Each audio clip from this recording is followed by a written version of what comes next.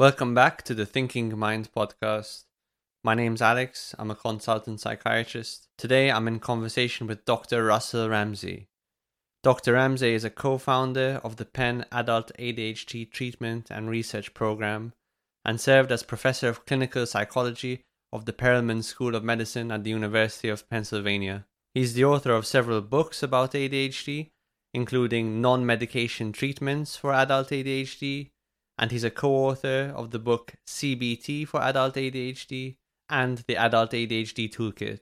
His most recent book is called Rethinking Adult ADHD, Helping Clients Turn Intentions into Actions, which came out in 2020. In addition, he has a popular blog on Psychology Today, Rethinking Adult ADHD.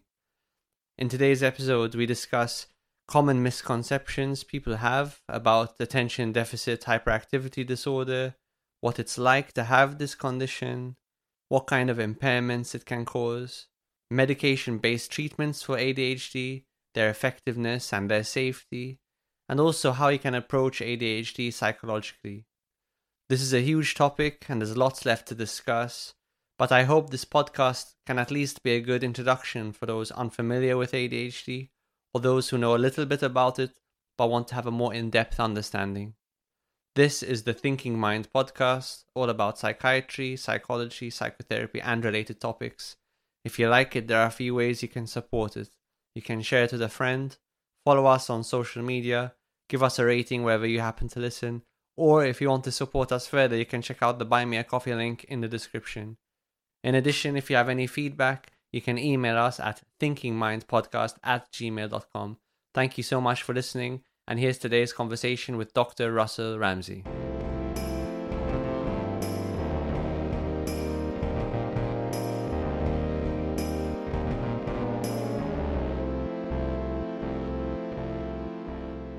Russell Ramsay, thank you so much for coming on the podcast.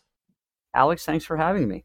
I'm excited for a couple of reasons. Firstly, we haven't really made an episode about ADHD yet, and it's an important topic. A lot of people are talking about ADHD. And then the second reason I'm excited to speak to you is because, of course, non-medication treatments are your specialty. You've literally written the book about them. And I've recently started working with ADHD patients, and I've noticed as clinicians, we can often feel a bit hamstrung when patients, for one reason or another, aren't suitable for medications for ADHD, or they don't respond well. And there's clearly a desire in this space for different treatments, psychological treatments, ones which don't have side effects. So I'm really excited to dive into all that. Firstly, how did ADHD become your specialty? Was that something you always had an interest in, or was it more serendipitous than that? Much more serendipitous. It found me. I did not even go looking for it. So I'll try to keep it brief, but I went to the University of Pennsylvania. I'm a clinical psychologist, and I went to the center, or I was glad to be accepted to the Center for Cognitive Therapy at the University of Pennsylvania as a postdoctoral fellow way back in 1995. Dr. Aaron Beck, one of the fathers of cognitive therapy, his program, even though he had moved on to the Beck Institute by then, just getting good training in basic cognitive behavioral therapy for depression, anxiety, a host of other things. And I was fortunate enough to have a second year of the postdoc. I guess you could say I failed the first year, but it was just, I think they were thankful to just keep me on. But then I ended up being getting on the faculty track as an instructor. So I was just doing my basic cognitive behavioral therapy and tracked it down in my planner, March 8th, 1999. So we're coming up on 25 years. Dr. Tony Rothstein, a psychiatrist at Penn. And my line about Tony is there are two types of people in the world, those who know Tony and those who are about to know Tony. He's a very gregarious person, a big personality. And he was also and still is, an expert in ADHD. And he started off with an expertise in child psychiatry. And then over time, he specialized in adult psychiatry and was the head of the adult residency program in the medical students, psychiatry medical students at Penn. So knew of him before, but figured, oh, there's a good chance to meet him. Brought me in, had a discussion. He said, you know what? And this at 95, the book Driven to Distraction by Ned Hallowell and John Rady was published in 1994. I'm sorry, this is 1999. I arrived at Penn in 95. There's a little more attention to adult ADHD, he was telling me. He said, I'm thinking about, it might be good to start a specialty program focused on that. And he said, I can handle the medications, Tony. And he said, it seems like cognitive behavioral therapy might be a useful approach for adults with ADHD. And I was at the center, and my line about us is everything interests both of us and we can't say no to work. So at that moment I said, yeah, sure, why not? I'll give it a try. And so that was my entry into ADHD. And I'm sometimes want to say tongue in cheek, I'm dispositionally lazy.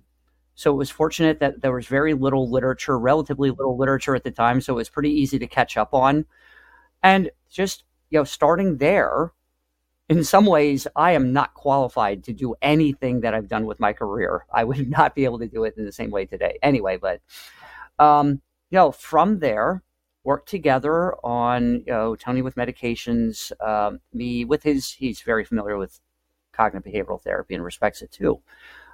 Developing and we and other people independently, Susan Young in the UK, who I greatly respect, Alexandra Phillips in Germany, Mary Solanto in New York, Steve Safran in Harvard. I'm sure there's others. Marit Virta in Finland. I don't like Margaret Weiss in Canada at the time.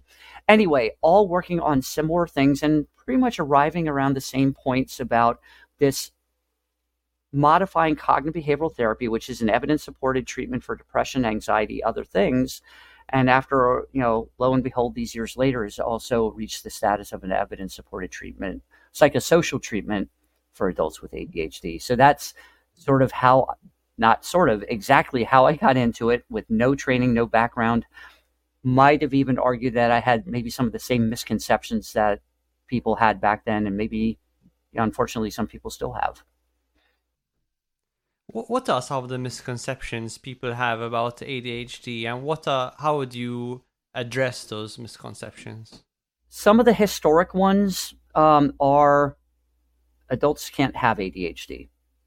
And early on in the official diagnostic criteria, the Diagnostic and Statistical Manual of the American Psychiatric Association, at least, the first presentation, and I'm blanking on the year, I think it was 1968 in DSM-2.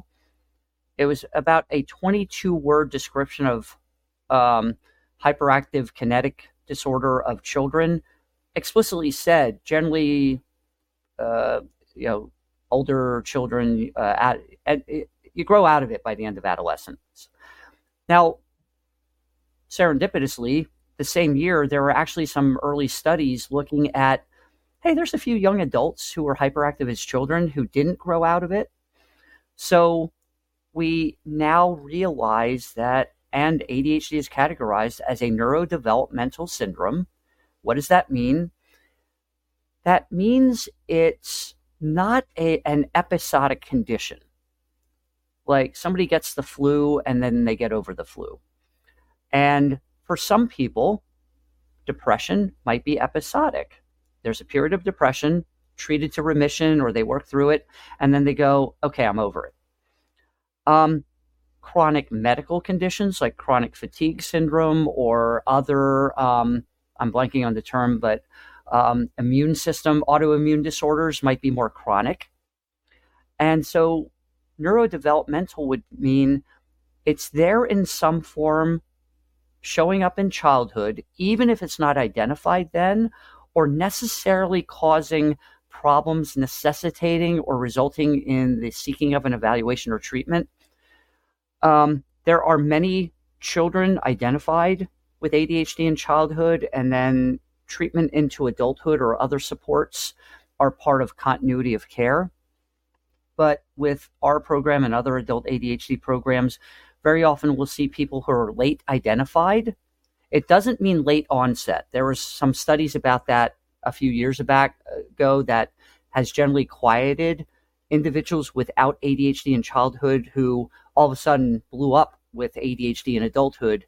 But generally, there were some definitions they used of childhood ADHD just not meeting full criteria, but that is not required. So the neurodevelopmental, as part of our adult ADHD evaluation and others, even if somebody's coming to us as an adult, we are asking about childhood. Different levels of school, getting symptom rating scales whenever we can. Somebody else who knows them, like a sibling or a parent. Yeah, what were they like in childhood? Did you see those things? You don't have to retrospectively meet the full diagnosis, but there just has to be not just one thing. Oh yeah, they were late. They were late with this homework assignment in sixth grade. Oh, they might have ADHD now. No, there's a cluster of symptoms that people go, yeah, they were always late. They struggle with these things. We had to sit with them to make sure they got their homework done. Yeah, loving parents, just trying to support. There were usually some other compensations or protections.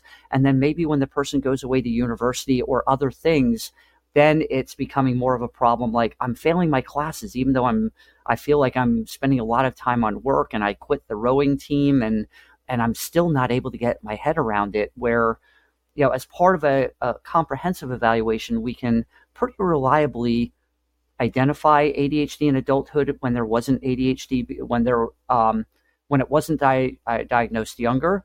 And on the other side, this is also other people's concerns. There are ways with that same rubric to say, yeah, you're having some attention problems, some organizational problems today, but we don't see it fitting into this trajectory. And so those are valid, and you endorse them on the ADHD rating scale, but we don't think this is ADHD. But here's what we think can be helpful, including sometimes the cognitive behavioral therapy. Yeah, you procrastinate. We can still use the same cognitive behavioral therapy principles we use for adults with ADHD to help with your procrastination from anxiety or stress. And I tell you what, I use them, and I found myself being a lot more efficient over the years, having worked with adults with ADHD and working on many of the coping strategies. So maybe we can dive in a little bit into what ADHD is, and maybe we can start with the client's perspective. So based on your experience, what is it like to have ADHD? What is someone's day-to-day experience like? Some quotes I've heard, and I've written on these: I know what I need to do. I know how to do it, but I just don't do it. So one of the other, it's not exactly, you mentioned before, my first very lengthy answer was about some of the same misconceptions. Well, you know what? And even the notion of attention deficit hyperactivity disorder. Russell Barkley, one of the leading researchers and figures in ADHD, both for children and adults, and I'm happy to have gotten to know him over the years. He has this line I always use where he said, calling ADHD an attention problem is like calling autism eye gaze disorder. It's an element of it, but it doesn't capture the essence. So it's not wrong, but it's incomplete. So I know what I need to do, but I just don't do it. And that leads into one of the facets of ADHD is it's not a knowledge problem. It's a performance problem. It's not that somebody, like, I'll tell my clients, hey, if we're working on procrastination and all I tell you is, you know what, you really need to start earlier. Please pay on the way out. Sue me for malpractice, please. You know that. I know you know that. But it's using this as an example. Somebody says, I know I have to do this assignment for school or work. I know the benefits of doing it. I want to get it out of the way before the weekend.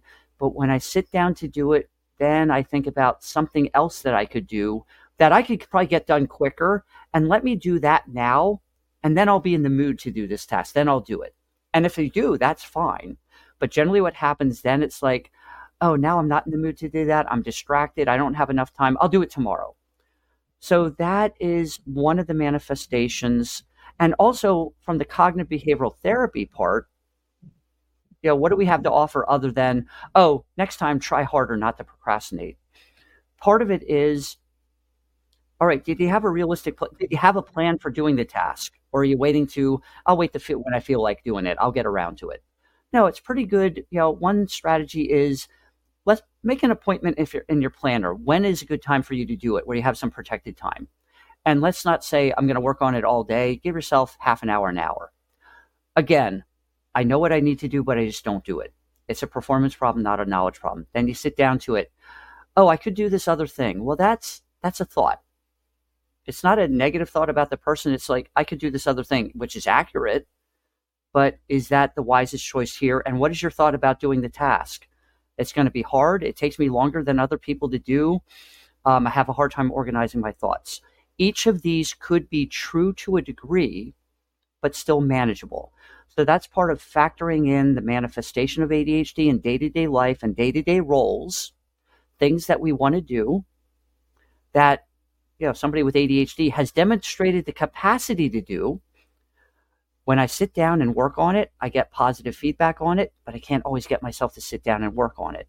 Or other times I wait to the last minute and what I hand in isn't as good. So that consistent inconsistency, I know I can do it, but will I get myself to do it when I have to do it? And also one of the features, and it is a misunderstanding about ADHD, when you look at the official list of 18 symptoms, at least in the DSM, and I think the ICD, the International Classification System, emotions aren't listed anywhere. Now, ADHD, a facet of it is emotional dysregulation or difficulties managing emotions. Both downregulation, being overly excited or easily frustrated, quick to anger, and being able to soothe that before saying the wrong thing or acting impulsively. Also, upregulating emotions. How do I make myself feel enough like studying for the university exam? Start 3 days before the exam rather than the night before, when there's motivation all over the place. It's panic. And nobody in their right mind is going to be in the mood to study or do work. But that is part of the emotional regulation that we all have. How do I think through? I don't want to walk into the exam unprepared. I'll feel better once I get started. If I can get a little bit done, then I can enjoy the rest of my day rather than waiting till the evening. All these things that we know, but again, not a knowledge problem, performance problem, but also how that's part of the cognitive behavioral therapy for adults with ADHD. How do we bring these to bear and have external reminders or set things up for success in personalized ways for you that may not be the way other people do it. So that's some of the manifestations. So procrastination is one. Also, time management, which is all really organizing behavior across time, how we pace ourselves. How do I start with this, disengage, and switch to that? There's something in the ADHD universe called hyperfocus. Oh, I can get hyper-focused on this and work on it for 4 hours. And if somebody's trying to get something done the night before, I'm not going to begrudge them that. But if somebody gets locked into one homework assignment, but also has 2 others that are due tomorrow, spending the 4 hours may not be the best allocation of time. That let me get it done after 2 hours where I can submit it rather than making it perfect, so I can disengage and get the other assignments done. And that several colleagues have said, talking about like ADHD, not an attention, or it's calling it ADHD and attention problems, like calling autism eye gaze disorder. I've also heard it's not an attention deficit, it's an attention allocation problem.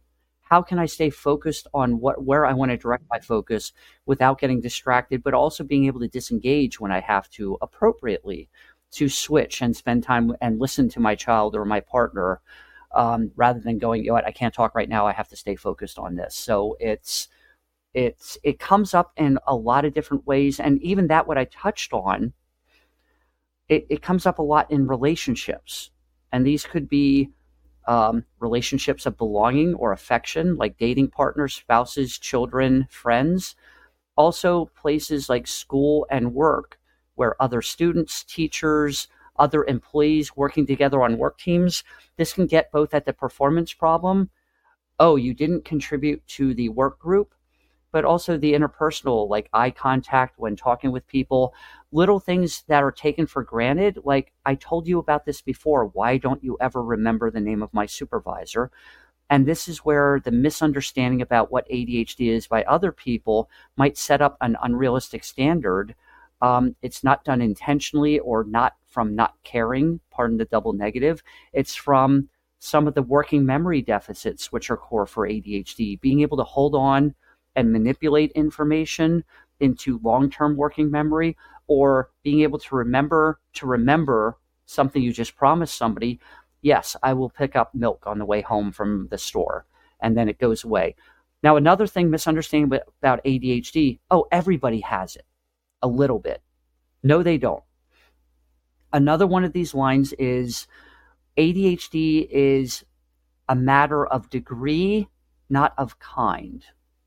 So this self-regulation that I'm referring to, which is pretty much boils down to one factor: how efficiently do we do what we set out to do? Not some expectation for like robots, or that we're always going to do the same thing perfectly efficiently. No, within reason. And the self-regulation now bundles down, like what I said, how efficiently do we do what we set out to do? That can break apart into semi-distinct factors. And there's various measures out there for it, which can be part of an evaluation for ADHD. But in case it's not clear, now the suite of skills, the self-regulation skills, the phrases out there in a society more, the executive functions, you hear more about them these days. The term has been around in neuropsychology for decades, with many different definitions. A couple I like put forth by Russ Barkley, who I mentioned before. These are behaviors that we do to ourselves to manage ourselves. And in a more extended description, these are how we set out and enact plans and goals and follow through on them step by step, maybe working with others, like in a group project or in a classroom, or using social and cultural means like school, work, other things, towards a delayed goal, a long-term goal, for which we know our life will be better. We have skin in the game, but for which there's not immediate enough payoff. Putting money away for retirement, working a little bit on the paper for a while, exercise, things like that. And using that definition with a gentleman whose adult ADHD evaluation I had just completed, he slapped his knee and he said, "That's it. My boss always tells me if he needs it from me in 10 minutes, I deliver it in 5. But if I have a week, it takes me 3 weeks. Because 5 minutes or 10 minutes, it's diffusing a bomb. It's right there in front of you. But a week, well, I don't have to do it today. I have the weekend, or I can do it later." And then it's putting it off until the panic of the last minute. Now, going back to the executive functions, they break down into things like time management, disorganization or organization, emotional regulation, impulse control, motivation, task switching, initiation, a whole host of things. It can get divided up a bunch of different ways. So the things I'm talking about here will sound familiar. Yeah, I have a hard time getting started sometimes. Or, oh yeah, I forget to pick up the milk on the way home sometimes. But with individuals with ADHD, and this will be a little clumsy, but for the illustration, it's like the executive functioning skills fall on a bell-shaped curve, where, like most human traits do, like height, you have extreme, maybe little people or shorter than average people. There's this range in the middle that might go from about 5'6", 5'7" to about 6 foot, 6'1". I'm about 5'6", 5'7". If I stand next to somebody 6'1", you'll tell a difference, but we're not going to turn heads. And then you have taller than average individuals like NBA players and things like that. So for illustrations, now I'm lumping a little bit here for the purposes of our discussion. Individuals with ADHD probably fall at that upper end of difficulties. They'd be like the NBA players in terms of ADHD. Many more difficulties, greater severity, and what is part of the official diagnostic criteria and life problems directly stemming from those difficulties. So, ADHD. So not everybody has ADHD. The feelings are familiar. The difficulties may be familiar because we all have them at sometimes. And I use the example, if you have the bout of a flu, your executive functioning will go down. If you have sleep problems, your executive functioning goes down. If you're in an episode of depression, your executive functioning will go down. But for all these episodic situations, when the episode is passed or you get treated to remission, your executive functioning should go back up to your typical baseline. But goes back to the neurodevelopmental definition. With individuals with ADHD, the baseline is a moving target. It's the consistent inconsistency, and it's very context sensitive. So there might be some situations like hands-on learning, like an internship where you actually get to do things and learn by hands-on learning and seeing it and then doing it. That might be a better fit for somebody with ADHD, and just like sports can be, but not always, because sometimes even in some sports, like in American football, a player might have ADHD and they're a really good player, but they forget the play when they get to the line of scrimmage, or they miss practice or things like that. So ADHD is a matter of degree, not of kind. And people will ask, what's the difference of kind? Well, an episode, it might be somebody like with bipolar disorder who has a manic episode. Extreme energy, uncomfortable energy, were uncharacteristic for them when they're in the midst of the episode. They're getting by on very little sleep, highly energized, and often doing risky or unwise things that, again, are out of character for them. Maybe gambling, risky sexual relations, or doing things unusual, like in the middle of the night outside, painting their house at 2 a.m. or something like that, because they feel like doing it and they have the energy and they go do it, something out of character for them. So that would be the difference of kind, but ADHD is a matter of degree. Right. And I think that's very important for people to understand that we can all struggle with these difficulties to a degree, but when it gets particularly intense, it's going to become a problem that's pervasive, that's going to really hold you back in different areas of your life. And something I've noticed again with individuals who have ADHD is these difficulties are just much harder to have voluntary control over. So like you said, with attention, it's not an inability to pay attention merely so much as a lack of volition over your attention. Your attention is constantly being pulled in different directions, particularly by short-term, immediately rewarding stimuli or tasks. And then sometimes people with ADHD hyperfocus, but interestingly, even if they hyperfocus, say they play video games for 12 hours or they manage to study or work for 12 hours, they feel a kind of lack of control in that space, and they often lose track of time, forget to eat, completely can't hear their partner talking to them or their children talking to them. So even when they're hyper-focusing, there's a lack of control there. And one thing I'm curious about is, do we have any sense why these problems with attention and impulsivity are also linked to hyperactivity, like problem sitting still, always feeling restless, talking excessively? Do we have any idea? Perhaps this could be explained by what's going on in the brain, but do we have a strong sense of that in the ADHD community?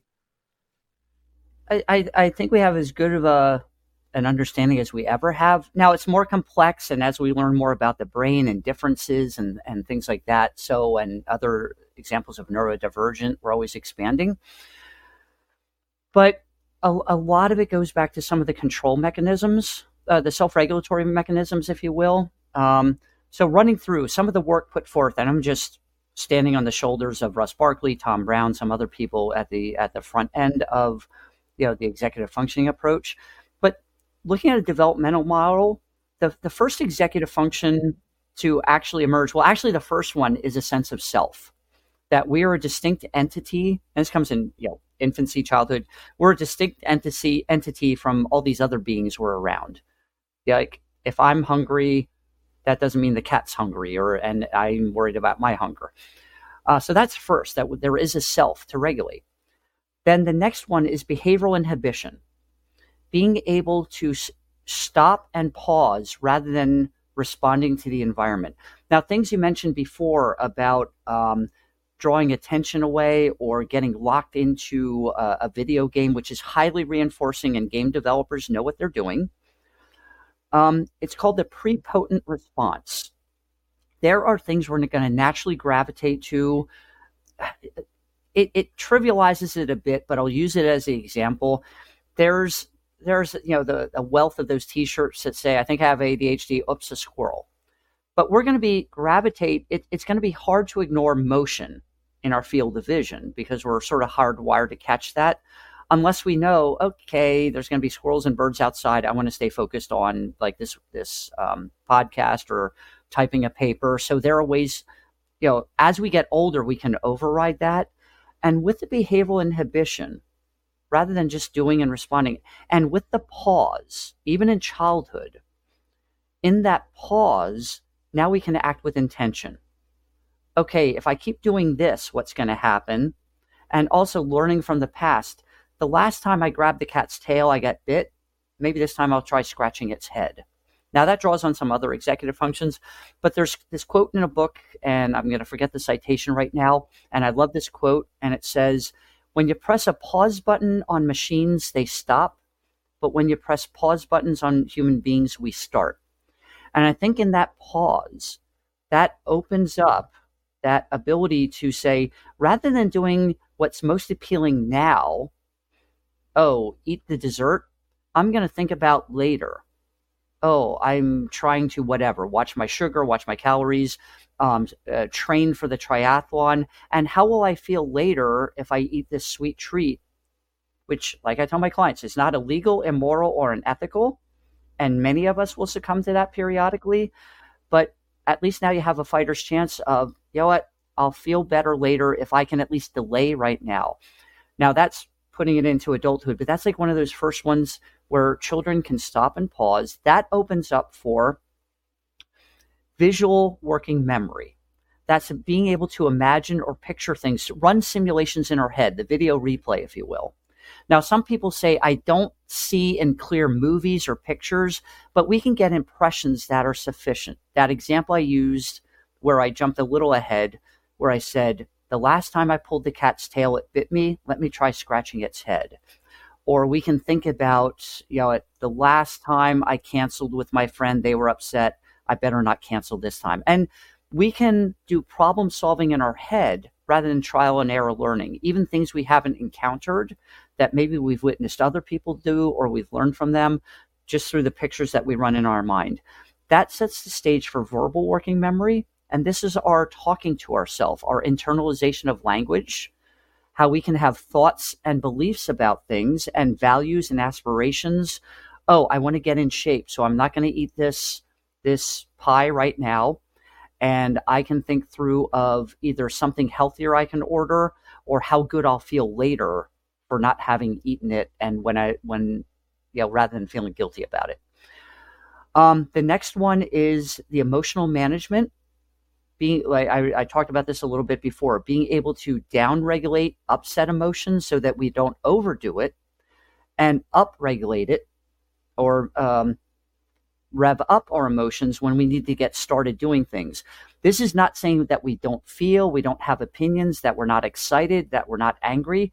These are all very healthy emotions, but usually the rapid onset or the strength of the onset and the behaviors. And this is where impulsivity and the emotions overlap a lot, because impulsivity, I think, is an underappreciated factor that does persist a lot for adults in terms of impulsive spending, impulsive statements, saying the wrong thing or saying something out of anger that you can't take back, even though later on you go, I don't know why I got so upset. Impulsivity is a core feature of procrastination. I know I should do this, and I know I'll be ahead of the game in class or with taxes if I do this now, but I want to do this just for a little bit, and then I'll get back and do it. And if we do, that's fine, but often we don't. Then the last one, at least in a model Barkley put out there, is reconstitution, which comes from the childhood capacity to play, which is often taking things apart, putting them back together, seeing what's in the inside, how things work, maybe role-playing games, playing like you're your favorite actor or athlete or superhero, things like that. It's a way to practice how things work, and that's what we use for creativity and problem solving, innovation, and all these things when we put them together, especially acting towards long-range payoffs. My boss needs this from me in a week, saving for retirement, getting in shape, not waiting till the last minute on the deadline, remembering the promises and following through on them that we promised to our loved ones. And this is the other thing, with totally valid 100% intentions to do it, but that's where the working memory difficulties, they're not calibrated to that, or other such matters. That's how some of the facets of ADHD and all these things can play a role on attention as well, because they're inhibitory for some of the distractions, and with the restlessness, which can go into even that behavioral inhibition, the first one. And it's not always anything like what I'll hear a lot of my clients when they talk about their childhood. They said, teachers liked me and I wasn't getting in trouble for criminal activities or hurting other people, but I would call out in class, or I would talk to my friends, or maybe impulsively say a joke in the middle of class or do something else, and it wasn't sociopathic by any stretch, but it was just disruptive for other students because it was breaking their concentration. So this is also, and there's also what's known as the default mode network in the brain. That is everybody's brain's resting state, where we're driving down a long straight road, not a lot of other traffic, and there's part of us paying attention, but also part of us is in this resting state where we may daydream a little bit, not in a dangerous way for driving, at least for somebody without ADHD, or we're mowing the lawn and we're thinking about other things at the same time, and it might be where we figure out problems. But then if something happens, like there is a car that cuts in front of us, or we notice a rock on the lawn that we're mowing, then our attention goes back to the here and now.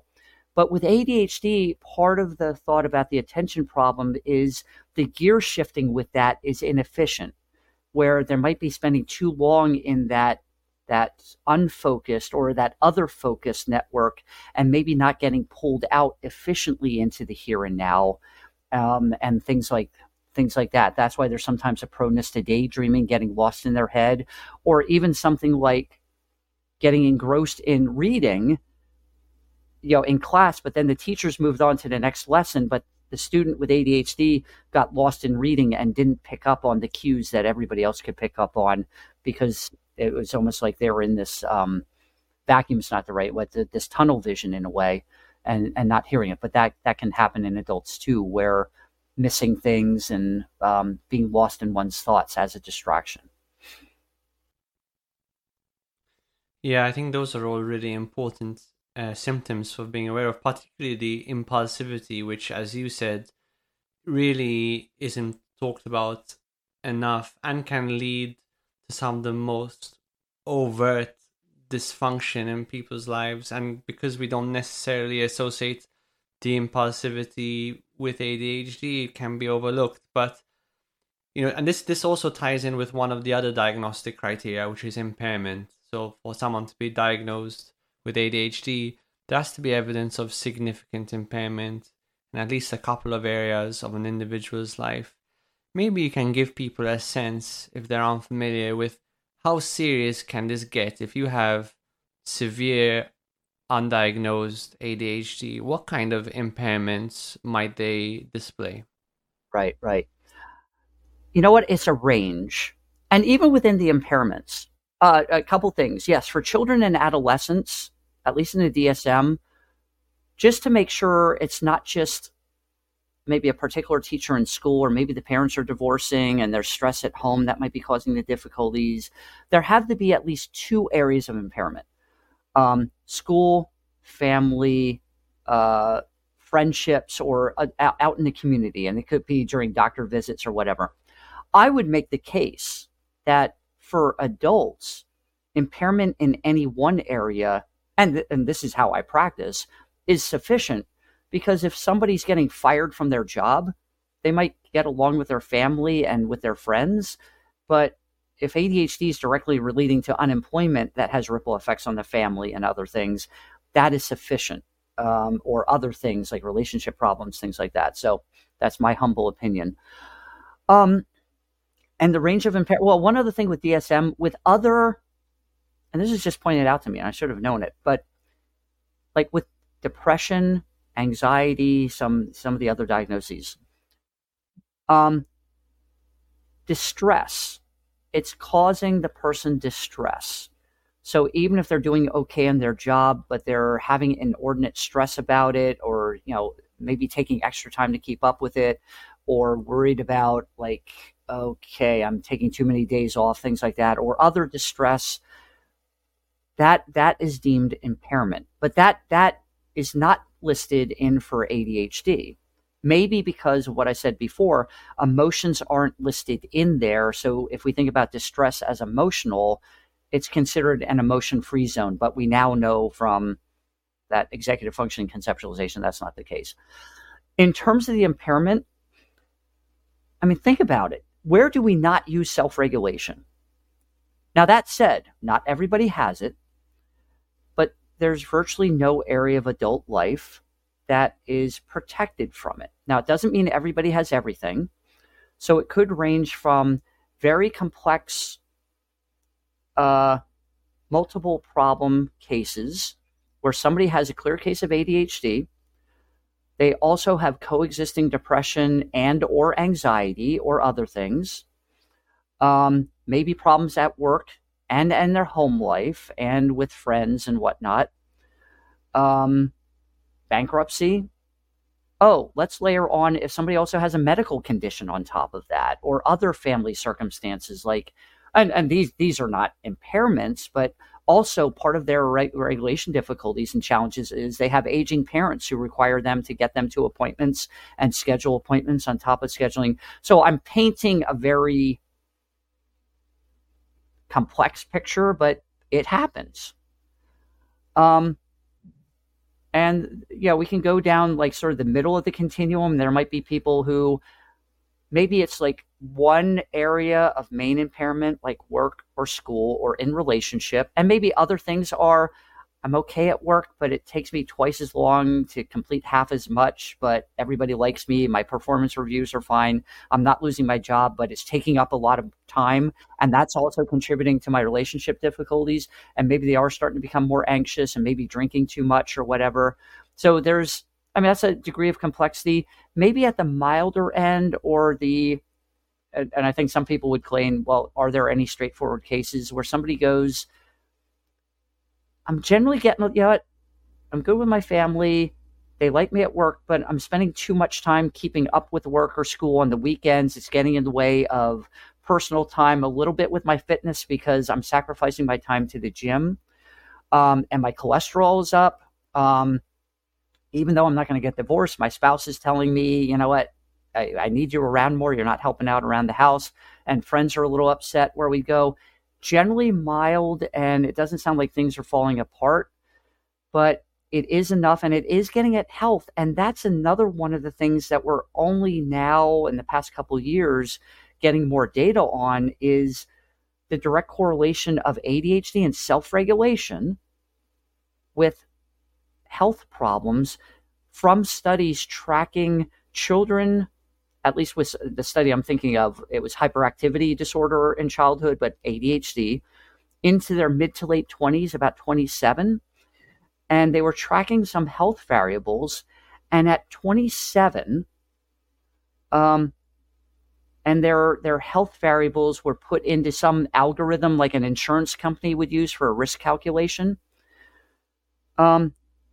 Individuals with persistent ADHD into adulthood were, and I'm forgetting the exact number, but this isn't an exaggeration. Their health status at age 27 predicted probably about 12 years reduced estimated life expectancy at 27.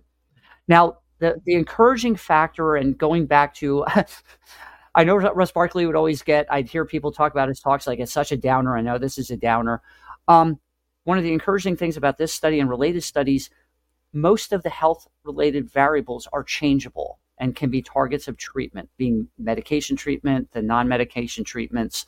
But as anybody knows, keeping up good health, watching your diet, that is like a big self-regulation challenge. How do I say no to the dessert or whatever? And how do I keep going to the gym enough? So, and keeping up with the preventative appointments within busy schedules. Oh, I'm fine. I can do without that colonoscopy for another year, and until you're not.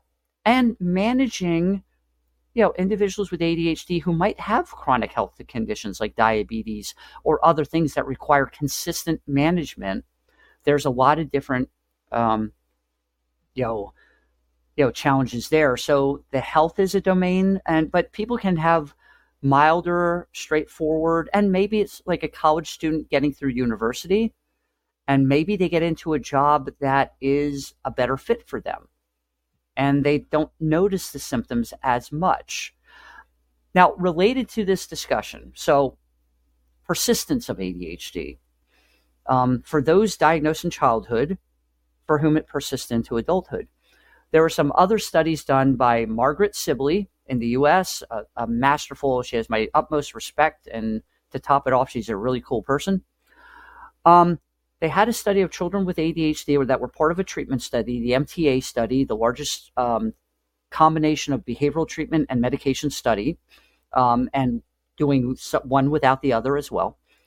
Well, they actually followed those kids into the mid-20s, and every other year, they would have a comprehensive diagnostic evaluation. And, some of the persistence studies before would say, well, probably about 40% of kids with ADHD still have adult ADHD, and that could be upwards of 70 or 80% if we go, yeah, but in adulthood, they might have a few fewer symptoms, but they still have impairment, so it's residual. This study was doing full on, did they meet the criteria or not? And what they found is about 91% of kids with ADHD at follow-up had some degree of persistence. Now, when they looked at the study every other year, so maybe the kid at age 8 and 10 had ADHD, met full criteria, but at age 12 or 13, that follow-up study, they fell just below.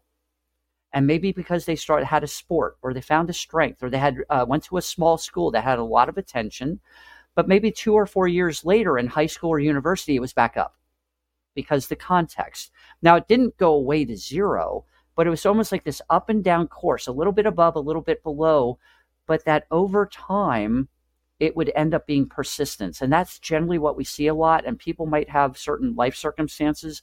I mentioned before, very context specific. And at the end of it all, there was only 9% that had sustained remission from ADHD, if you will, might have, quote unquote, grown out of it, which some people do, at least being sub-threshold in terms of not meeting the full diagnostic criteria, but people might still be dealing with some inefficiencies or still in some sort of follow-up treatment, to manage. So that persistence over time, but also how the difficulties can come and go, like a certain class or year in school, workplace, talking about areas of impairment, pretty much any domain of life. Not that everybody has everything. Like Tom Brown says, ADHD comes in small, medium, and large, or tall, grande, and venti. But it can be like one area that's really big, a lot of things that are, a little bit, but still notable and stressful. So it takes on a lot of colors and flavors. And, just in terms, I mentioned, colors there, in terms of cross-culturally and different racial and ethnic identity groups, there are cultural differences and community differences in what gets characterized as a symptom or a problem that can lead people to seek help. But make no mistake about it, wherever there's a human brain, there is a risk for ADHD, to some degree in the population, and the adult persistence rates, depending on how they're calculated, can go from about 2.5, 3% upwards to 6 or 7%. Again, depending how it's defined and whether it's like sub-threshold, but still seeking treatment for difficulties. Yeah. So you're saying between 3 to 7% of children diagnosed with ADHD may still have ADHD in adulthood, or 3 to 7% of the total population may have ADHD? In terms of the whole adult population, I mentioned the persistence before, but this would be a cross-section, including the children who continue to have it, were diagnosed in childhood and continue to have persistent symptoms, including those late identified adults who had some symptoms in childhood that are validated by or at least assessed for and identified through a comprehensive evaluation, and now have the diagnosis in adulthood. So the whole picture of adults with ADHD as a cross-section, 18 and above, how many people have ADHD. And one of the previous studies from 2004, 2005 in the US, it was 4.4%, but that was like a screening study, a population study. And actually, based on that study, another point here, and this also goes back to professional services, medical or non-medical. And again, this got pointed out to me before. Part of that national comorbidity study in the US, where they did a lot of phone surveys and screening measures and just trying to get a sense of how many people have what. Now, I'm going to forget the exact number, but depression emerged, at least in the emotional, the psychiatric diagnoses, as number one. And let's just say it was about like 8%. My number might be off a little bit. Anxiety was about 3 point something percent, and everything went down for there. You're going to get this answer right. But you know what came up as number 2? ADHD. And this was adult ADHD. Number 2. Now, how many of my colleagues, psychologists, social workers, psychiatrists, other stakeholders, you'll hear us talk about it. Like I said, I developed an ADHD program. I had no business doing that. I was I read the research. I did it the right way. I had great background training in that. But I think in graduate school, maybe childhood ADHD and a child development course was about, and maybe, autism as well. But it's woefully underrepresented in medical schools, graduate schools, and I, with the ADHD program at Penn, I also kept like a half a day a week at the Center for Cognitive Therapy. So I would see clients without ADHD, and also some people who came through the ADHD program, and it made sense why they were there. They're having attention and organizational problems, who we said, you know what, this doesn't sound like ADHD. The issues you have are valid and they are true, but it doesn't hit the trajectory. But I would see them to say, hey, our behavioral approach might be helpful. But so many people just don't get trained in it. Now, depression and anxiety in my field, the mental health field, that's like in family medical practice, the common cold. Everybody gets trained in it. Even if it's not your specialty, you could, you're probably competent in it. It's not like a specialty like obsessive compulsive disorder with the exposure response prevention, where people get trained, get exposed to it, but maybe they go, I didn't get trained in the actual delivery of the system. And ADHD is not even that. So what is number 2, at least in the US, is woefully underrepresented. So in terms of access and finding people who are qualified to treat it, now the US, Europe, the UK, and that should be more formal, Dr. Susan Young in the UK has been at the forefront of many guideline developments within the UK and Europe and elsewhere, and many other people. But the US, for the first time, the American Professional Society for ADHD and Related Disorders is coming up with the empirically based guidelines for the assessment, the diagnosis and treatment of ADHD. It's a little humble bragging, but I'm also involved in a group, a companion group to that, organized by CHAD, Children and Adults with ADHD, and headed up by Peter Jensen, who is actually the lead researcher in that MTA study I mentioned for children. But he's seeing like a group of us from different professions, and I'm representing psychologists, where we're going to take those guidelines and then come up with clinician toolkits. And this I'll be for helping, with people coming together for psychologists. There'll be one for psychiatrists, neurologists, nurse practitioners. Now, people are going to be disappointed because there's no way we're going to be going, oh yeah, just do these 20 steps, like I don't know, like a recipe for cooking. Yeah, even if you can't cook, follow these steps and you can boil water and cook spaghetti or something like it. It's not going to be that granular, but at least in scope or what should be. And we're hoping that it also affects and influences training programs and continuing education and people seeking more specialized training in how do we provide services and support for adults with ADHD. And we know that ADHD is hugely genetically influenced. It's heritable, I think around 70 to 80% heritable. We can see when we're assessing these patients, it runs in families. They'll often have cousins, parents, aunts, uncles, who even if they don't have a formal diagnosis, they resemble the patient's difficulties a lot. Is there any strength to the argument that our environment, as particularly as in modernity, with all the technological advances we've made, that our environment is increasing the prevalence of ADHD, or maybe it's more subtle, that it's making us all at baseline somewhat more ADHD-like, but not increasing the population of people with ADHD as such? Is there any validity to that argument?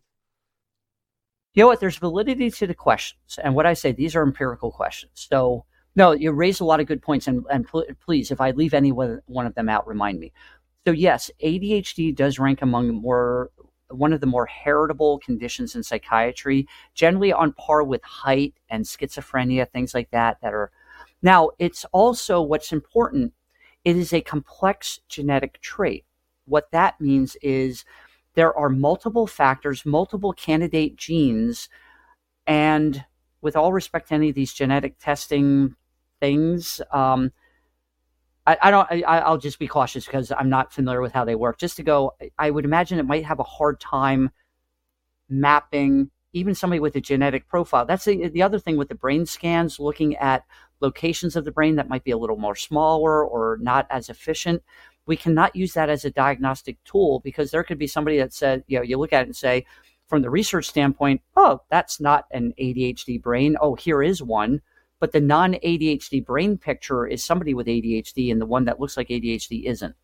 Similarly, with genetics, there could be somebody with a profile that we go, oh, this is consistent with some of the research. They have a high DRD4 allele or whatever, but it's not like Mendelian genetics, like it's eye color. Oh, you have two brown-eyed parents with a blue-eyed child. Who's fooling around? No, they could both have the recessive trait that shows up as blue eyes. And it is not that clear cut. So it's complex. The interaction with the environment on two fronts is interesting. One, there is the field of epigenetics, the interaction of environment and gene expression. I think this hasn't been supported, but let's not let facts get in the way of a good example. There were some things about early prenatal risk factors like cigarette smoking and genetic profiles that said if you have these risk factors and the genetic, ADHD was a lot more prevalent. Now, again, I think some of the replications did not support that, but that's the notion of environment. And there's more literature on adverse childhood experiences, ACEs, life stressors that could contribute to the expression of ADHD. Another thing common, even at birth, is low birth weight. Also premature, but the premature babies, the shared factor is low birth weight, and that's the risk factor. Not 100% why. And don't worry if your child was low birth weight. It's not 100% guarantee. So there are these other sorts of interactions where it could contribute to the risk for ADHD. Even if there's not and the breakthrough in a family where everybody say we're all type A personalities and we get everything done yesterday, and now we have this one child who doesn't seem like they belong to us or something like that. The other interactions with environment, things like somebody gets a head injury at some point, and that affects brain functioning. Now, children and adults with ADHD are more prone to a variety of accidents across the board, all parts of the body, probably from impulsivity or inattention, whatever the case may be. And it could be, and let's just say a child had a lot of concussions, they're really active, hyperactive, whatever. Or we could say just very active. And it was questioned, well, how much activity, whatever. Is the later difficulties post-concussive syndrome? Is it from ADHD? Did they have ADHD and post-concussive syndrome? And if this person, they played a lot of sports, but if they never had the concussions, they were, for lack of a better phrase, typically developing. Those are hard questions to answer. And also even for individuals in adulthood who did not have a history of ADHD, but then all of a sudden are having executive functioning and attention problems as the result of a head injury. And some people will call that acquired ADHD. Well, that is not an official category, and I wouldn't count that as ADHD. It's not dismissing the difficulties. And I heard from a colleague that even for people with like head injuries and things like that, sometimes the medications for ADHD can be helpful. But I would also wonder, we just don't have studies on the cognitive behavioral therapy treatments for ADHD with that population. And there might be more cognitive rehabilitation programs that might be a better fit. But those are empirical questions about how these difficulties can unfold. And now with many senior adults, either growing up and living with adult ADHD and now reaching the senior years, or people coming in the senior years going, you know what, I always had these problems, and now I'm reading about it, and I think it might be it, but also I don't know if this is any cognitive decline or early dementia, and they can coexist, and this is an area of much more research. Lastly, and another empirical question, we have generations of individuals who have been on gadgets pretty much from childhood, or at least the very young years. And I know there are cautions against this for brain development. And also, there's, I think, actually some studies on this, having parents with ADHD and on their phone, everybody's on their same phones. And we know one of the facets, and please don't take this as anybody going, oh my gosh, I broke my child. But eye contact, and if we're on our phones and children and having the eye contact with parents and for focus and attention and learning how to do stuff and all the other good things, that getting impaired, it may be having some effects. To my knowledge, I'm citing some studies I've read about secondhand. But at the same time, are we saying that, so we're saying like 40% of the world is going to be ADHD because of our phones and all that? I'm a Gen Xer, so I can put my phone aside and things like that. So I didn't have it all the time. But like I said, we have these generations who do. It seems to be, from the research I'm aware of, it's more the social side of things. And especially for young women, the comparisons and some of the social comparisons and not fitting in and things like that. And I just think that, are there differences in attention and executive functions coming from this? Because at the same time, there are many things that can draw us away and get in the way of things.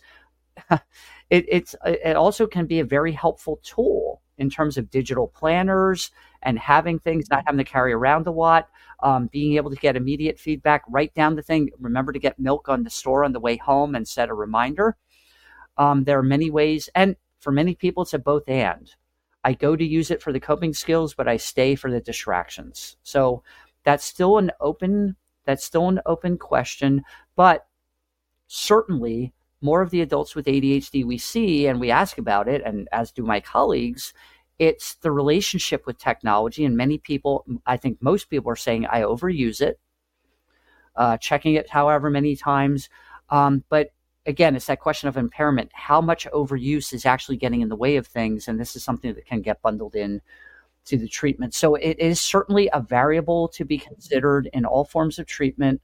The direct question about how much of this might be creating a generation, but also with people with intact executive functioning that might be challenged by this phone. Generally, most people fall into something where we go, yeah, if we're waiting for the train or something, are we on our phone? Yeah, but what are we going to do? Stand there staring at the brick wall? So it can be something for those empty spots. Now, we could make the argument as, just to give a call out, William Kuyken at Cambridge or Oxford, and I'm sure those institutions don't mind me mixing them up. He was at a postdoc at the Center for Cognitive Therapy when I was there, and had a good point. And he's an expert in mindfulness, so he would probably say, "Well, do mindfulness exercises while you're there." But just to give a call out to him. But so there might be overuse, but it might be filling in the gaps where we didn't have things before, to bide our time as we're waiting for things. So it's an open empirical question, but a lot of people are able to balance it and know they're on their phone a lot, but still predominantly use it for, okay, my child texted me that they arrived, okay. I'm checking my emails on my phone, but I'm still eating a healthy dinner, getting to the gym, tracking my gym workout, tracking my sleep, and using it quite well. Even if we say, yeah, I'm using it more than I have before, more than I like, but generally doing well in their job, well in relationships, well in their personal health and other matters. But it's a great question, and to be continued. Yeah. So I think it's safe to say that if you're a person who didn't grow up with smartphone technology and you don't have ADHD, if you use your smartphone a lot, it may induce a ADHD-like state of mind. But the key difference is, if you were then to put in some healthy habits, change which apps you use, regulate your phone usage more, those problems will in all likelihood quickly reverse, and you can actually increase your focus and increase your attention. And there's a reversibility, whereas if you have ADHD, then you're susceptible all the time. You're going to be susceptible to your phone, and if you're not using your phone, you're going to be susceptible to other things. Phone usage may make it worse, but removing your phone from the equation isn't going to make everything better. And now the open question you talked about, which I think is really important, is exposure to these devices when the brain is still developing, could that induce a set of symptoms that's very similar to, if not indistinguishable from, ADHD? So I think that's definitely an important topic for research in the future. Moving on to treatment now, I'd like to mostly talk about non-medication treatment, but briefly, what's your experience with medications for ADHD been? What proportion of people can get a satisfying treatment outcome with medications in your experience? It's an interesting question. It can get sliced a lot of different ways. So I'm a psychologist, not a psychiatrist, so I cannot prescribe, but I work very closely with a psychiatrist and many others, and so I've been around it and familiar with them. They're among the most highly effective and safest that we have, at the very least, psychiatry and in the treatment of mental health issues, psychiatric diagnoses. And I think I'm right in this, in addition to probably in all of medicine, taken as prescribed, which is always the caution. And one of the concerns is about misuse and diversion, which are certainly valid, especially among college-age students. And there's been voiced concerns about addiction, but all the studies, especially more recent ones, would suggest that, one, they're highly effective for individuals with ADHD, and taken as prescribed, individuals with ADHD are at no greater risk for stimulant, or, and I think I'm right in this one, overall substance use or addiction than the general population. And that's important. It's not like it's totally protective, but that you're at no greater risk. And the clinical realities, working one-on-one with individual cases, is you might run across people who start a medication for ADHD, then abuse it or divert it, or people without ADHD who misuse it or take it when they shouldn't. It happens, but generally not to the degree, not outside what we would expect in the general population risk. So this would be something like, okay, there's some new thing in an automobile and that people are worried it's going to distract them, but people go, no, it's actually very helpful, and there's no greater risk for an accident than anybody else. So people will still have accidents with this new device in their car, whatever it is, but it's not at a greater rate than people without it. So it's a draw, if you will. Now, the other questions, In terms of improvements, based on the research, generally people will get better. And I think like upwards, probably about, and this is where it gets fuzzy a little bit. Let's just say, 2/3, 80% will get better.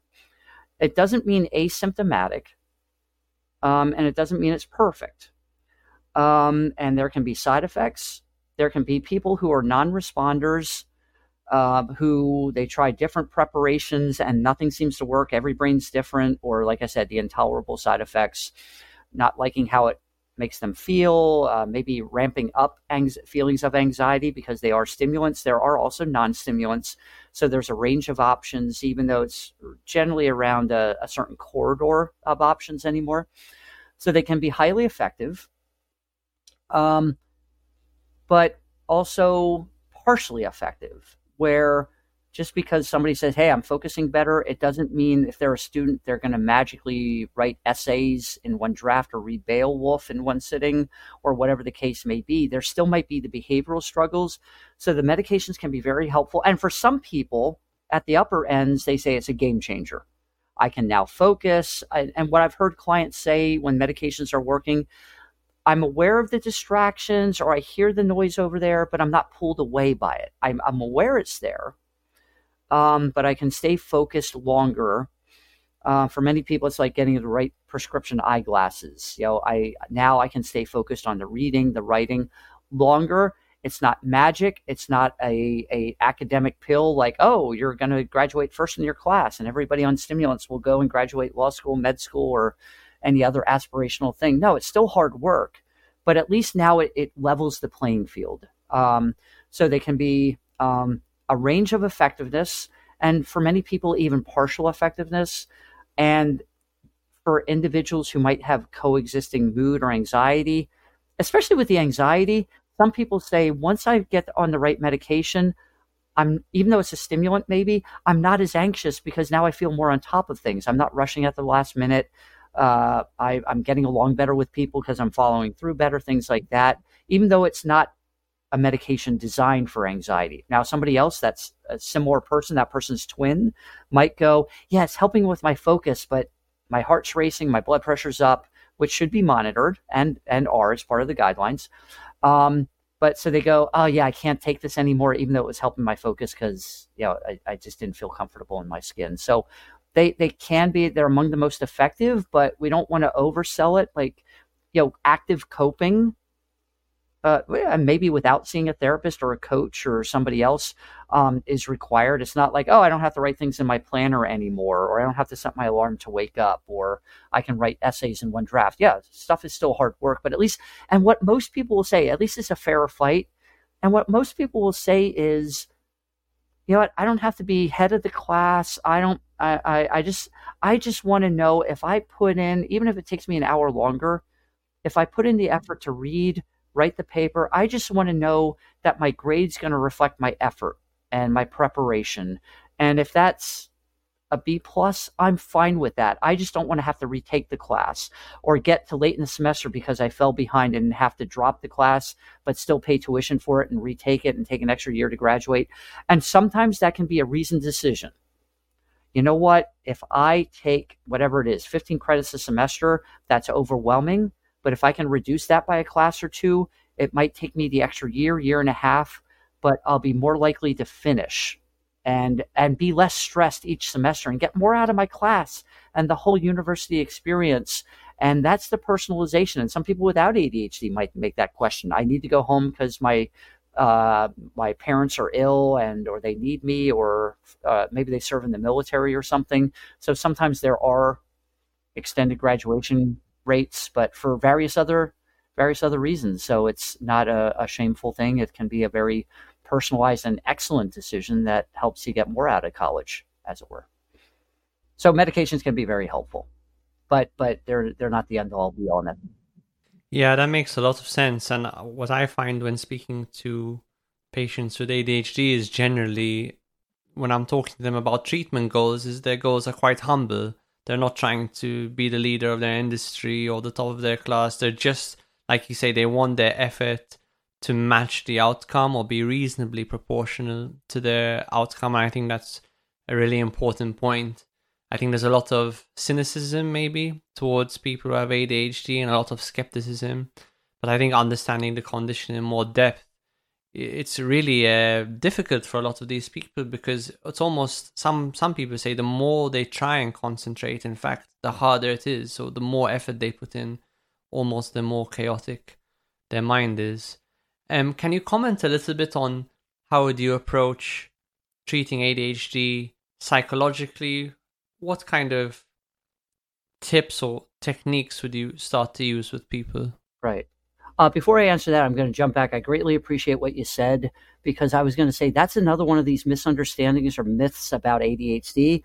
Oh, these are people looking for an easy way out. They don't want to do the work. They don't want to invest the time. It's the quick results. I want it now, and I don't want to have to do the work. And, mirroring what you said, many people, like I said, many people have very humble desires.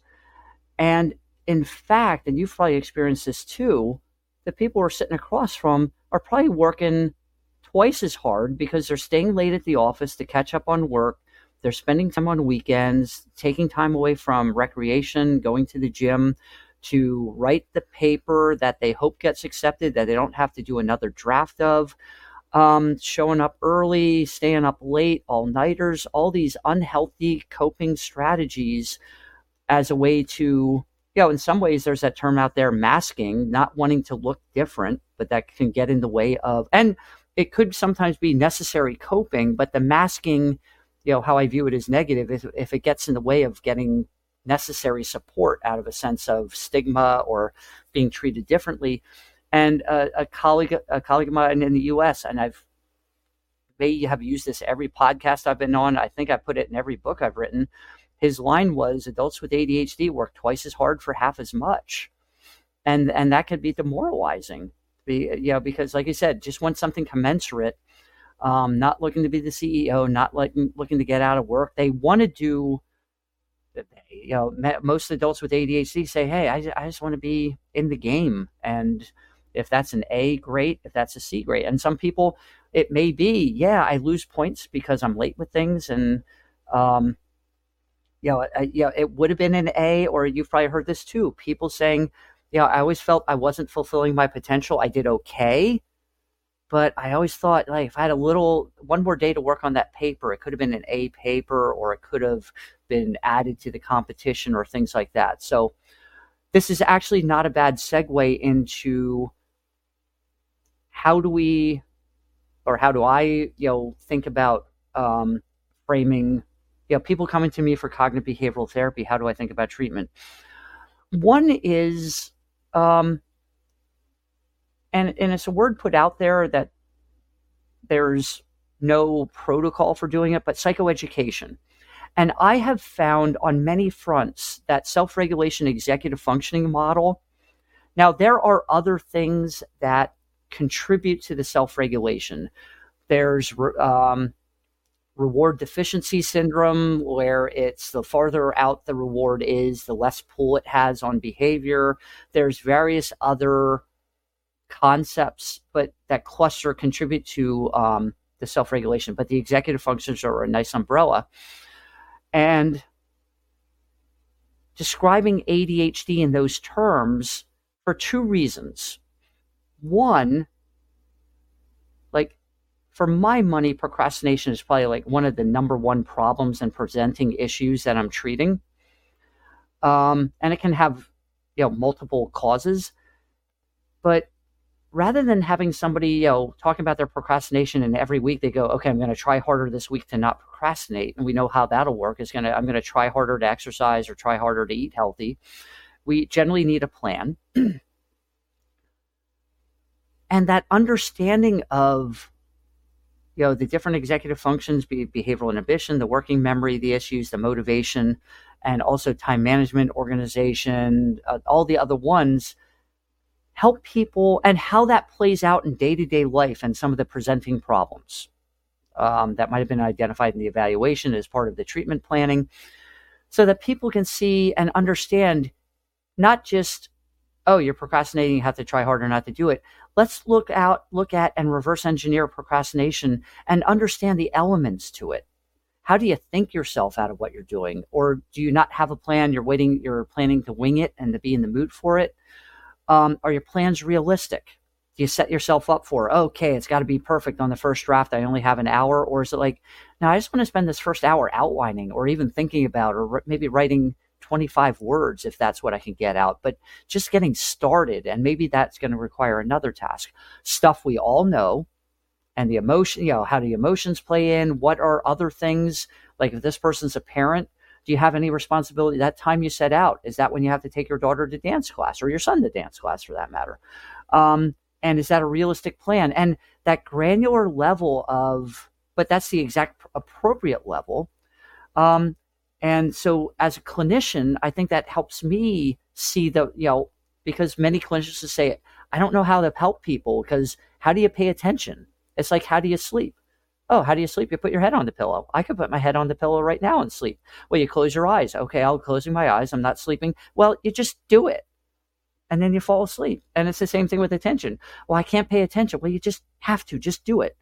Now, attention problems themselves are probably more the purview of medications. If somebody says, no, I'm on time, I don't procrastinate, I just can't focus on the reading, that might be one like eyeglasses or things like that, where it's like, yeah, I can help with your attention hygiene. But for other things, being able to see ADHD in their personal life, and that way they go, okay, did I not have a good plan for this project if we're dealing with procrastination?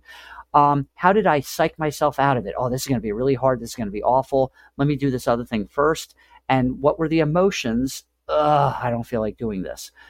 Okay, you can feel that and it makes sense. But can you feel that feeling and also get started? And probably after a minute or two, that ugh feeling will go away, because the ugh feeling is about the anticipation.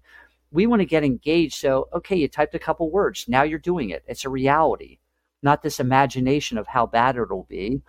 And there's other factors that go in. And it's helpful for the individual, because also the relapse rate for procrastination and ADHD is 100%. You're going to slip up, as you and I will too, in everything. And that's not a flaw. That's our human factory setting. So how do we get back on track and use this model? I've also found it being a useful model for clinicians in training or colleagues at continuing education. How do we as a field understand ADHD? It's also very valuable in the assessment. So rather than, boy, did they pay attention enough as a kid? Are they paying attention enough now? Which is part of it. But it's also, how are they at organizing and following through on reasonable tasks? Do they overextend themselves? Are there factors in there that sometimes they do, but not all the time? And that's what's consistent inconsistency, a phrase I keep going back to. It can be from other things, but it's a helpful way to zero in on the diagnosis of ADHD and anything else that might be going on around it. So moving back to ADHD, usually some form of procrastination. Now it could be from lack of planning. So that could be coming up for, all right, how do you do everything you have to do in a week? Okay, let's talk about like some form of planning. It doesn't have to be a digital or book planner. It could be. But there's also sometimes you find what works for the individual, and people can come up with really creative activities. Now, sometimes the creativeness can end up being a distraction. I'm going to use multiple colors. I'm going to personalize it every day. I'm going to have a different planner for each month of the year. And I'm going to come up with some cryptology coding that I'll use in case I lose it. And then it's all of a sudden they're spending like 9 hours a day planning their day. Now, that's an exaggeration to make the case, but looking for, is this helping your coping, or is there any degree of attempts at coping that are getting in the way that might be excessive? Because sometimes simpler is better. That lends itself very often. The organization is about organizing time and what you have to do in addition to stuff. But, things that go with people everywhere, the emotional regulation. And in terms of interpersonal relationships and the social emotions, very often individuals with adults with ADHD, and you might hear this and see this too, I hear a lot of guilt and shame. Oh, I feel guilty or shameful that I didn't do this, that I walked into the meeting unprepared. Now, like many emotions, even the unpleasant ones, they're functional. It's good that we have them. If we didn't have guilt and shame, that would be like us not being able to feel pain. We'd walk around with third-degree sunburn, nails in our shoes going through our feet. So guilt and shame are social emotions. Guilt is an emotion associated with the sense we did something wrong. We made a mistake. We might have wronged somebody accidentally. That is a good feeling to have. And so we can make amends. Hey, I'm sorry I forgot this. I will make it up to you. Commensurate. Shame is the perception or the realistic view that we violated community or relationship standards. Both of these can come from human beings doing human things, being unfaithful to a dating partner, things like that, getting a drunk driving charge, things that really happen, but also that they're not unheard of and that we can learn from. But usually what I'm hearing from people is relatively minor things that we could say are commensurate maybe with a parking ticket, that they feel racked with guilt. Now, some of this can come from the nature of ADHD and the impact it can have on relationships. And then this can only grow later on for other quote unquote offenses. But that's also part of the emotional regulation strategies and the cognitive work of let's keep this in perspective. Yes, you made a mistake. You forgot to respond to the invitation. So you can apologize and make appropriate amends, but that doesn't mean you have to pay them $100 and give them your firstborn child. I'm exaggerating to make the case, but a lot of people describe inordinate guilt and shame, which we go, well, shame really, and I'm not like correcting people, oh, that's not shame, this is guilt. But we talk about like, hey, shame is stronger and it's important, but do you really think that's involved in this case of forgetting to pick up milk at the store or something like that? So anyway, that's just a flyover of how we start getting in there because, but ADHD can go through a lot of things. So we talk about procrastination, but that can lead to planning and that can lead to, I procrastinate on this and I don't do this chore at home and that affects my relationship. Usually you follow one path, you're going to get to some other, but you can still go through relatively systematically. And what's most important is what's most important for the individual. And helping them, again, and a big focus I say is about the implementation of the coping skills. We all know what works. There's no trade secrets, but it's the engagement, it's the implementation. And also that draws on the cognitive behavioral therapy and throwing emotions in there too. How do you think about what you're doing? How do emotions affect that? And sometimes our thoughts, we're really just taking our emotions and putting thought words on them. Hey, what's your anxiety telling you? And then how does that affect behaviors one way or another? And then we can deal with all the other domains of functioning. And the combination of medications and cognitive behavioral therapy have been found to work really well together. But there's also some data, when necessary, that cognitive behavioral therapy alone for adult ADHD, for people who might not respond to medications, they can't take them for in rare cases when they can't take them for health reasons or, pregnant women, it can also be effective. It may take longer for the skills to take hold and to get practice implementing them, but it can still be effective if that's the only option. And there's other non-medication options that can be helpful, such like academic support and academic coaching or other forms of ADHD-specific coaching for young adults with ADHD and other people. We don't have a lot of data on relationship therapies where at least one partner has ADHD, but there have been some studies on this. And there's a host of things that, like supplements and some other non-traditional therapies that are generally, it might be generous to say, a mixed bag in some cases, and in other cases, their reputation far outdistances the data for them. So I'll just leave it at that. Right. Well, I mean, that's a really good overview. And I think people will be able to take a lot from that. We'll be able to start with those tips. And obviously, we would encourage people to read more online, to do their own research, and also to go on forums, talk to other people who have ADHD, and discuss, what are the things that work for them. But this is an excellent starting point. Unfortunately, we're out of time, but I think this has been an amazing talk, an amazing introduction to ADHD for the uninitiated, for people who aren't so familiar with the condition. I'm sure as I continue to work with ADHD, I'm going to have more questions, so I'll definitely have you back on at some point in the future. But thank you very much for your time and for sharing your knowledge and experience with us today. And I'll just add one more thing. There is the UK Adult ADHD Network, UCAN, UKAAN.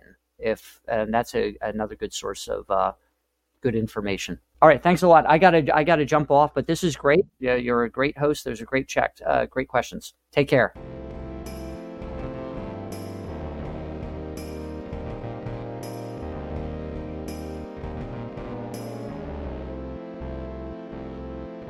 Thanks so much for listening this week. If you've got any feedback, as always, do get in touch. If you enjoyed the episode, why not give us a rating on Spotify or Apple Podcasts, because it really helps other people to find us. If you want to get in touch, you can find us on Instagram or Twitter, or you can drop us an email. And if you value the show more generally, why not buy us a coffee? Thanks so much.